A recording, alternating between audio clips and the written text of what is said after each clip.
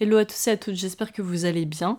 Cette semaine, pas d'épisode de Chronique Paranormale à proprement parler puisque celui sur lequel je suis en train de travailler en ce moment me demande beaucoup de temps. C'est un sujet qui est assez épineux et difficile à traiter.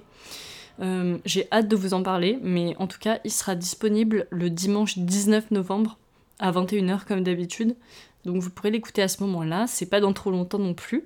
En tout cas, j'espère qu'il vous plaira et que l'histoire va vous intriguer autant que moi, elle m'intrigue.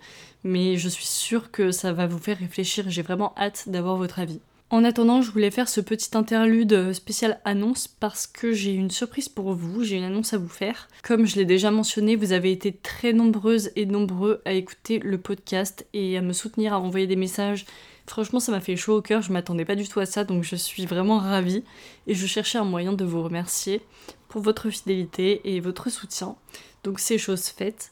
On va organiser une loterie spéciale Noël pour les auditeurs et auditrices de Chroniques Paranormales, avec pas mal de cadeaux à gagner et sur le thème du paranormal évidemment. Donc voilà, je vous invite vraiment à participer parce que c'est gratuit et en plus vous avez toutes vos chances de gagner. Donc bon, j'espère que la chance sera de votre côté, mais en tout cas, je vous invite à participer. Et pour ce faire, c'est très simple, il suffit de rejoindre la communauté Discord dont j'ai déjà parlé. Pour ceux qui connaissent pas Discord, en fait, c'est un outil qui permet d'échanger un petit peu comme un groupe Facebook ou un groupe WhatsApp, mais en mieux organisé. Pour rejoindre le Discord, vous cliquez sur le lien en description du podcast, vous renseignez votre email, il n'y a rien d'autre à renseigner, et ensuite vous recevrez votre accès par email. En rejoignant le Discord, vous êtes automatiquement participant ou participante et cette loterie aura lieu au mois de décembre. En attendant, je vais bien sûr poster les lots à gagner dans le Discord, vous montrer des photos et tout, donc voilà, j'ai hâte de vous montrer tout ça. Et bien sûr, ça je le redis, mais il y a aussi une nouveauté.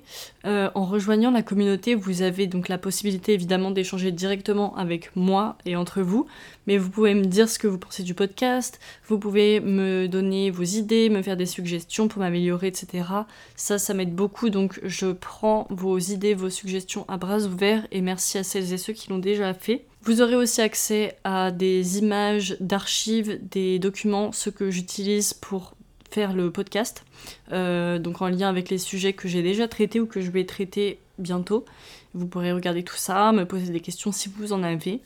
Vous pourrez suggérer des idées pour les prochains épisodes, voter pour les prochains épisodes, et surtout, grosse nouveauté, vous aurez accès à des épisodes spéciaux créés et réservés seulement à la communauté Discord de Chroniques Paranormales. Et vous pouvez d'ores et déjà me dire quel sujet vous aimeriez que je traite. J'en ai plusieurs en tête, je les partagerai avec vous très bientôt.